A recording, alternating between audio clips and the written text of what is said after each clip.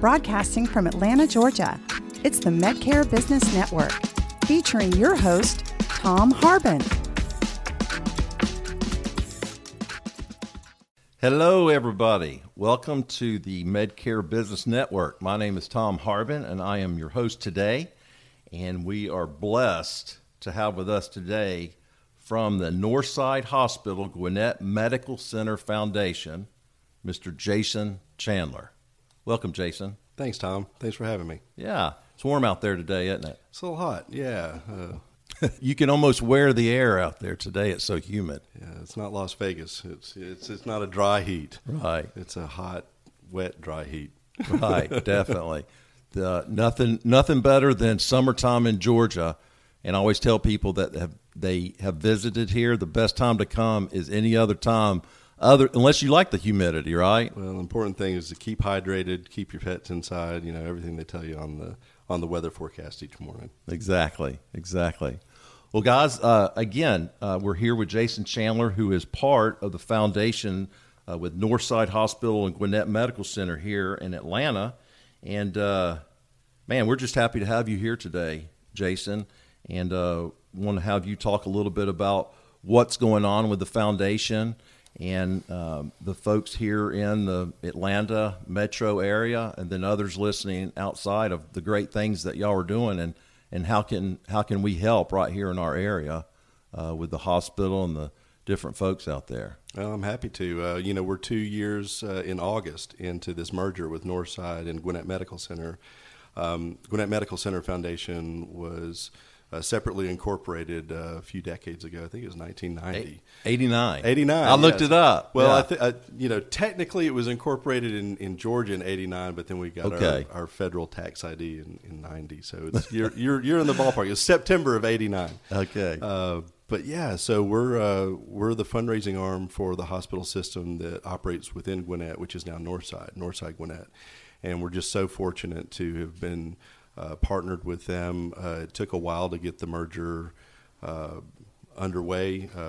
Conversations about that started in 2017, 2018, and it was finalized in August of 2019. So now this is Northside Hospital and Gwinnett Medical Center together. So not to bore you, Okay. but we're a county-owned facility in the same way that Northside is. So Okay. There's a Gwinnett Hospital Authority, and we're a county asset. They lease the right to run the hospital system just as they did to Gwinnett Medical Center, but now they do that to Northside. So Northside is they're not the owners, because the owners are the people of Gwinnett. But they run the hospital system and have done just a fabulous job. You probably have seen some of the construction on Duluth Highway. You've also probably seen some in Brazelton. Yes.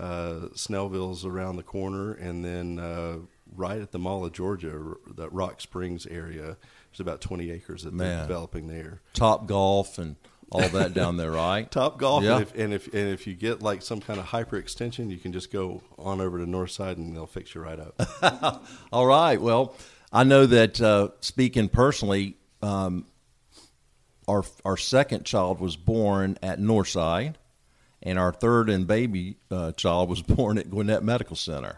And we had great experiences at both. Well, Tom, you're part of the family then, and you should be a regular donor to the foundation, because we help bring your children into the world. Hey, amen. And also, and again, to just expose this, my wife has participated in she's a tennis player, and she's participated in a lot of the different drives that Northside has done. That's fantastic. Well. The Tennis Against Breast Cancer initiative and the Sport of Giving, which no longer is around, but for years they raised money for our Cancer Institute.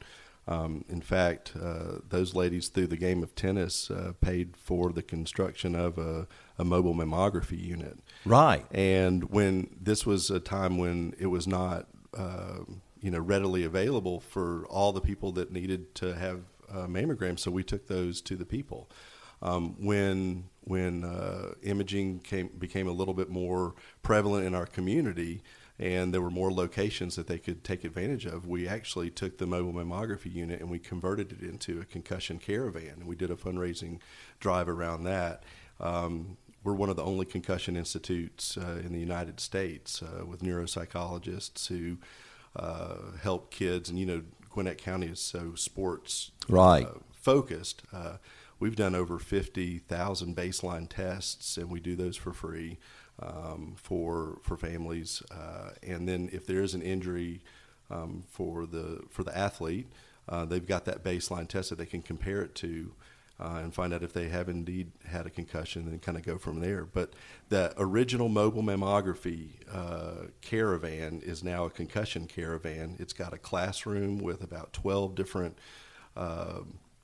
computers and desks in there, but then it's also got in the back of it, it has examination rooms. So how would that be able to, let's say you could take it up to one of the county parks, and it could be right there available just in case an injury, correct? Absolutely. And we go to a lot of the big games, have it there.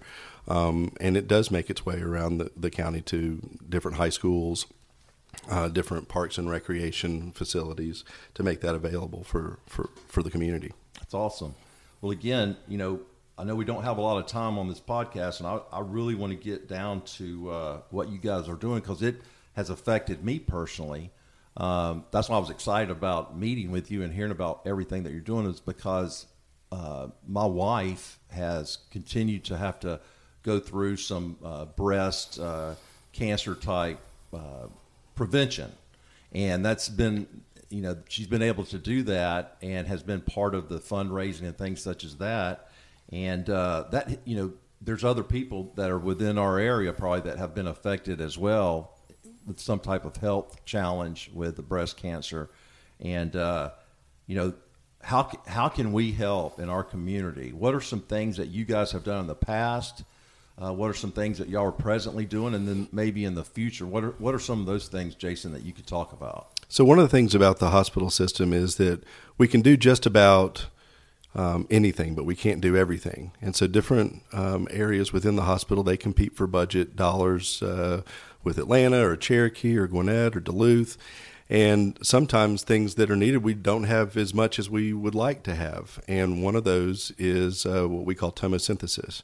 And tomosynthesis is 3D imaging for breast cancer. I'm glad you said that, because I looked at that and I was like, okay, I want to make sure I get that right. So how do you say that again? You can just call it Tomo, Tom, and that's easy for you to remember. Hey, you can just say Tom's Tomo. That's right. But these machines, basically, they provide about 80 different slices of images for the radiologist to look at, opposed to 2D, which is somewhere between 2 and 4.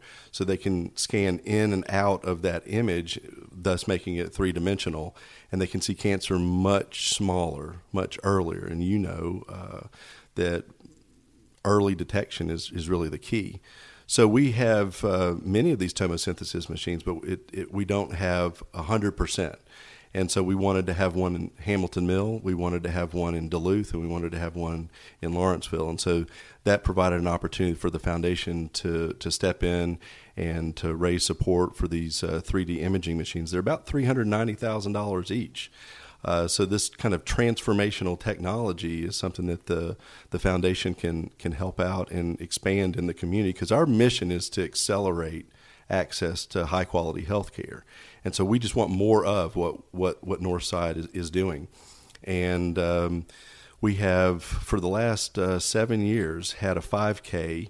It's always the third Saturday of October, and it's called Paint Gwinnett Pink. And we've dedicated the last 2 walks, the last walk and the one coming up on October 15th, to purchasing these tomosynthesis machines. So we've raised over $1 million so far, but if you do the math, we've got another $300,000 to go. And so I keep telling everybody I want masses and money. So I want it to be a helicopter-worthy event. I want it to just be a sea of pink, and it's going to be a fun day early in the morning on October the 15th. That's a Saturday. Even though it's a home game, not home game. Yeah, it is homecoming. I think that weekend for Georgia, we feel like everybody can participate in this and still enjoy the game later that day. But yeah, come on out, form a team. You can go to paintgwinnettpink.com and find out ways that you can either support as a sponsor, or you can participate and walk it or run it. It is a Peachtree qualifier.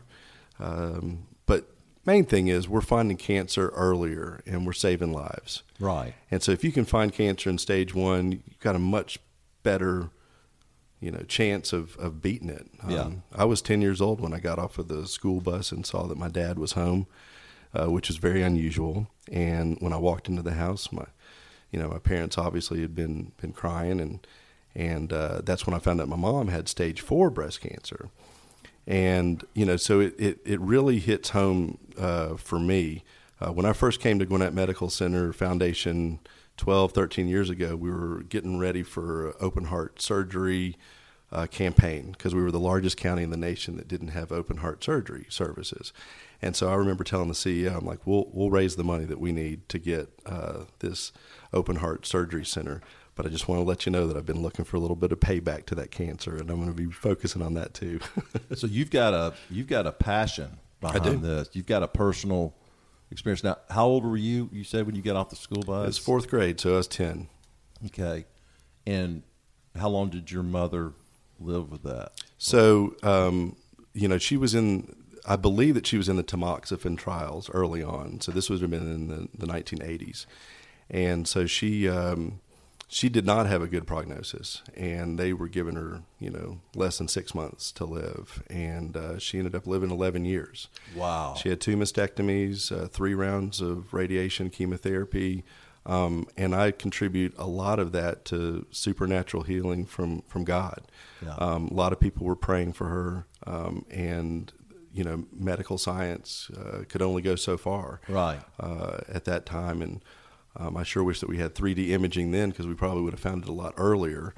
But she was 49 when she passed. Wow. But she lived for 11 years, which was a lot better than that prognosis. So we're grateful to medicine, but we're also grateful to God. Exactly. Wow. What a story. And again, my heart's out to you. I know that it just kind of reminds me of, I heard a saying one time, when a tragedy, something like that hits, well, a lot of times it's tough at that time, but behind every type of tragedy like that, there's some type of a seed, I think, of an equal or a greater positive. Something will come out of that. And obviously through that, even though that's a tough thing for you, you've been able to channel that into something to help other people. And especially these days, I mean, with the pandemic, with COVID hitting, a lot of people stopped going to the doctor. So therefore, they're not getting their regular checkups. So now I'm sure there's a lot of people out there that maybe are suspicious of something and they're kind of scared to go to the doctor, but they need to come out and go ahead and get that checked early so they can have a better quality of life. And that's what you guys are doing, correct? Absolutely. We also have a patient assistance fund that we've raised a lot of money for. It's not just technology. It's not just equipment that we raise money for, but we get travel vouchers for these folks that either don't have a form of transportation or can't get somebody to drive them, because what we've found is that if they can't get to their doctor's appointment, they don't go. Exactly. And so we don't want them to have to deal with that. So we have a patient assistance fund and a group of folks that review those applications, and we'll get them there. Right. What do you know? I'm just curious with your being part. You've been with the foundation for how long? 13 years. Okay. Wow. 13 years. Maybe so 12. It was 12 or 13 years. Being in that environment, like, what are the stats? Do you know the stats? I don't want to put you on the spot, but the stats out there for early detection, or like with these types of machines that you're talking about that this money will raise, the sooner that they find, I mean, is it like 1 out of 10 or is it 2 out of 10? Do you know? Yeah, it seems like I know I have read some JAMA reports that show that 3D imaging is more effective than 2D, and there's less callbacks. So they're not only demonstrably able to find the cancer earlier, they're able to make sure that they're able to tell that that's cancer. Right. They can see the blood vessels going to the mass in a way that 2D doesn't provide that. And so as a woman, I know a lot of times you get really frightened when you get that call back and you got to come back in. Right. Well, with 3D imaging, there are less callbacks, and I want to say I maybe shouldn't be quoted, but it seems like it's about 20% less callbacks. So certain. And even though you say a woman, this could happen to a man as well, though, correct? It does exist, yes. Yes. Okay. So again, what you at Gwinnett and Northside are doing, you've got a foundation where you're raising money in order to bring this type of technology for everyone, and other like personal insurances and things like that they need to look at that will take care of these things as well. No, I mean it is covered by insurance. Okay. 3D imaging is certainly covered by insurance. Okay. Getting back to the PGP and the 5K walk, that's going to be October 15th? October 15th. It's a Saturday. We'll start the festivities probably 7:30, 8 o'clock in the morning. The run walk will probably start somewhere between 9:30, but we'll have hamburgers and hot dogs and people on stilts and jugglers and, a whole stage of events. It'll be a nice family event. That's what we've really tried to do. Instead of it just be a 5K walk, we've been able to consistently grow it over the years by providing, many different things for folks when they arrive. And, we want people to have fun. We want them to be educated about the importance of early detection. But we also want them to come back. Right. And so we've, the pandemic was tough because we had to do it virtually. This year we fully intend to have it in person. There will be a virtual option for cancer survivors that might be more at risk. They have an option to participate virtually. But again, we're anticipating praying for an in-person event. Amen. For the first time in a couple of years. So this is our 7th time that we've done the 5K for breast cancer, and 2 of those were during the pandemic. Oh, really? Okay. And virtually. Okay. Now, other than that, let's say that there's businesses out there or other folks that are listening to this and they can't make the October 15th for whatever. What are some other ways that folks can get involved here with this? Well, you can call the foundation. We're at gmcgiving.org. We also can be reached at 678-312-8500, and there's always a nice, friendly voice on the other end of that line. Or you're more than welcome to email me at jason.chandler@northside.com. And we are happy to talk to you about how else you can support different things that are going on at the hospital. As I said before, we don't just focus on breast cancer. It's all cancers. We even had a very nice gift a few years ago. It was for electronavigational bronchoscope for lung nodules. And so if you can imagine, instead of having to, go in if you can just imagine a small little camera going into the bronchial and having almost kind of a GPS guided system that gets you really, really close to where you can actually take a sample of that nodule and then bring it back out. And It's very, short recovery time, but the technology is incredible. And so that electronavigational bronchoscope was $200,000, and it was completely paid for through philanthropy.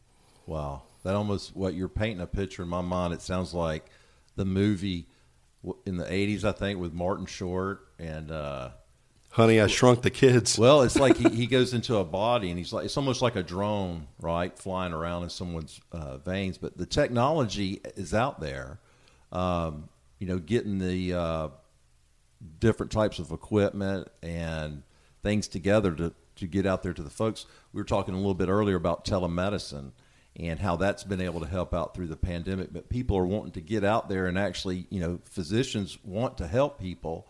And, early detection and things like that, hopefully this will be able to help out the area and people get those types of tests that they need quickly. Absolutely. So, well, now I know you talked a little bit about your growing up and with your mother and everything. So how did you get involved in? I mean, 13 years with the foundation. What did you do before that? So I was at Belmont University in Nashville, and I was over the development fundraising operations for the university. It was an exciting time. We hosted the presidential town hall debate with John McCain and Barack Obama. Really? We beat out Vanderbilt for that, and it was really, and for you work with the Presidential Debate Commission, and it can be a very expensive endeavor when you have to tent a soccer field and prepare for 1,100 journalists that descend upon your campus. But once Belmont was parodied on, or once the debate was parodied on Saturday Night Live, applications shot through the roof. Oh, really? And so it was a very exciting time at Belmont when I got the call from the place that both of my children were born at, which was Gwinnett Medical Center, looking for the president position for the foundation. And I remembered before I worked at Belmont, I worked at Emory and did the same kind of fundraising for their School of Medicine. And I remember going to Lamaze classes at Gwinnett Medical Center and thinking to myself, gosh, this would be a lot shorter commute from Snellville than the Clifton Corridor. And I remembered that thought when I got the call from Gwinnett when I was at Belmont, and it was just kind of a full circle. So even though I grew up in Knoxville, Tennessee, and have to give a shout out to the Vols, I still love my Georgia football friends and fans. We've lived in Georgia as long as I've lived in Tennessee. Wow. Well, that's great. Good answer for this area, right? Yeah. But how I got into philanthropy is, as a profession, is something that, I was at the University of Tennessee, and I don't know how much time we have, but I was at the University of Tennessee, and I was in a rhetoric class. And at the time, my mom was going through a hospice program, and the assignment for the class was to take a national topic and argue the opposite of whatever the opinion was and come up with a solution. And you have to use an effective appeal, a rational appeal, an emotional appeal. And, if you've ever experienced someone who's bedridden in a hospice program, taking aside all of the negative things, another negative is that it's boring. There's not really much to do. I mean, I've joked before and said, after The Price is Right goes off, there's really nothing to do unless you like the stories, like my grandmother would say. Right. But physician-assisted suicide was the national topic at the time. And if you remember, Jack Kevorkian was in all the headlines. So the assignment for the rhetoric class, I thought, well, how can we do something different? And so what if we incorporated virtual reality into the dying process? And you'd have a head-mounted display for the patient with a data glove, and you could experience any environment with your family and friends. If you wanted to go to the Grand Canyon, you could. You could experience any of it. And so this was 1993, and so virtual reality was kind of in its infancy. Sure. And so even though I was up in Knoxville, I traveled to Georgia Tech because they had a startup called Virtually Better.